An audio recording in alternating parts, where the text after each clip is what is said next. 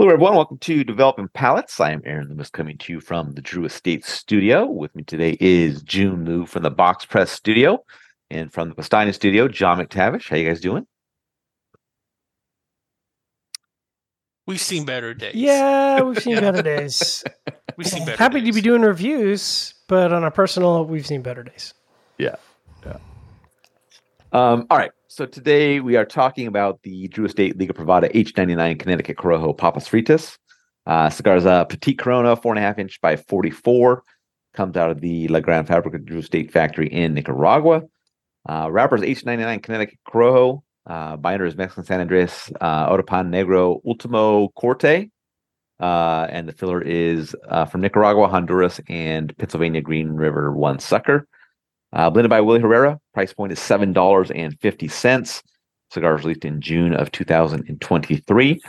So with all that out of the way, June, what was your overall experience like with this cigar?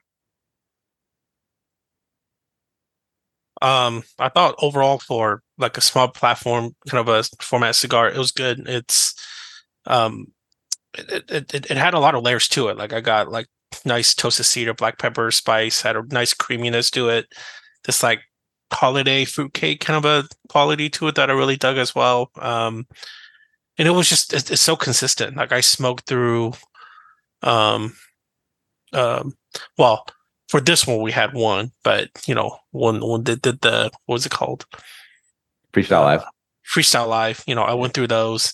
They're all pretty consistent. Not to say that those are the actual production cigars, who knows? But I've always thought that it was tasty, consistent, short but to the point. And I don't think a lot of companies have small platform cigars like this, especially non-Cuban world. But this one did a really good job, even though it was kind of expensive. Right. All right, John, what were your thoughts? Is it kind of expensive? Isn't it $7.50? Yeah. Yeah. You don't think that's a little price? Maybe I'm still stuck in the 2015. Yeah. PLCCs and stuff like that. PLCs. Yeah, because I mean, it like I am stuck in those days. Yeah, I mean, just so people know, like it's basically just it's the remnants of the tobacco from making the H99. So it's the same tobacco. It's just not assembled in quite the same way. So like I've been a fan of the Papas Fritas projects in the past because, like June said, I think they're pretty tasty for what they are. I thought this is okay. It's obviously not a. It's not going to give you to me the same complexity as a regular Liga Privada, but I don't think it has to for the price point. So for me, the first third, a lot of sweet tobacco, nutty wood, creamy wood on the retro. Some nice chocolate developing, a little bit of spices, but like it's all very manageable. It's not super intense on the palate. Second third was kind of nuts and wood, a little creamy sweet tobacco. A little bit of chocolate, but really didn't come together in quite the same way as the first third. So for me, the second third kind of fell from good to average. And then the last third, more of the same, a lot of sweet wood, creaminess, not a lot of evolution there, but I don't think it really has to me. Burning construction was perfect. So, I would say my experience was slightly above average or just above average. What about you, Aaron? Yeah, for me, this cigar started with toasted oak, earth, and black pepper. Second third saw the black pepper become dull for a bit and then return back to its kind of previous level a bit later. Final third saw the black pepper move up to right behind the toasted oak and the earth. Construction, absolutely perfect. Nothing to complain about in regards to that. And I think that's pretty much across the board for all of us. I thought this cigar had a nice start. Had a good vibrancy to the flavor components. Kind of took a step back in that second third as the pepper became dull for a bit and kind of maintained that level the rest of the way. Not a bad cigar for a smaller Vitola in that kind of lower price point. But like June said, there is a little bit of a struggle. It is a small cigar for that price, so you have to kind of weigh that into it. So if I don't think if you're getting enough flavor out of it, that it's not going to be cheap to you. So if it's just okay, then it's probably not that much of a value. But I don't know that I'd come back to it all that often, but like with perfect construction and kind of that good start, if you're kind of doing something else, it's not a bad option for you out there. So yeah. All right, getting into the scores, I'm gonna start at the top with Seth, who wasn't able to join us tonight, but he gave it a 7.88. Whew. June gave it a 6.82, and then John and I both gave it a 6.1. So June, how'd that 6.82 match up for you? Pretty well. Yeah, I think I will go as far as to say I'll probably smoke these Papa Fritas over like the larger format H99s. Like I like them more. Yeah. Okay. All right, John, how about your 6.1? Yeah, it matches up well. I think, and you said it is like it's a weird thing of where at a 6.1 normally it's not really something I'd return to. Like to me, until he gets above kind of a 6.3, I don't think that's really something I'm looking for. But the score is kind of a weird one where it's punching above its weight class to me at a 6.1. So, to me, it's kind of with the price point, which we don't really factor into the score. It's kind of a 6.5 in my mind, if that makes sense. What about you? Yeah, my 6.1 matches up well. I mean, above average flavor profile, perfect construction. I struggle with this.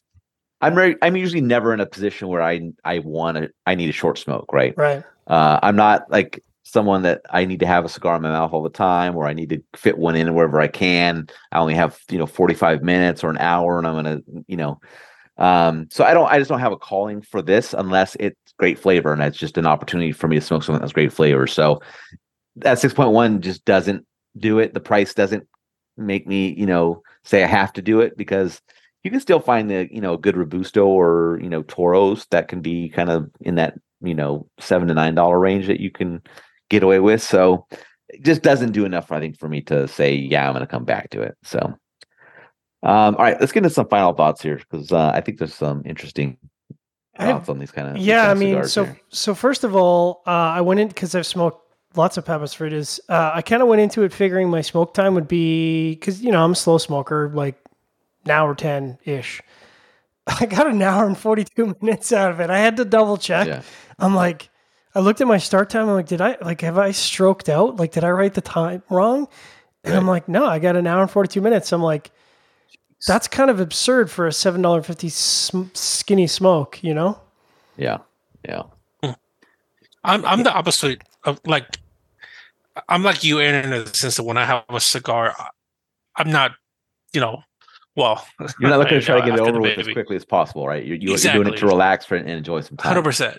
Yeah. But at the same time, like I remember, especially when I used to smoke Cuban cigars much more often, is I love like taking out all the PLPCs and the Upman half Coronas and things of that nature, the RAS, the Ramon small clubs, and that was my bringing out 4 of those was my enjoyment for a few hours, because I really like the variety of doing that, and in non-Cuban cigar world, there's just not that many of being able to do that. So I think Papas Fritas is actually quite a nice niche in the market.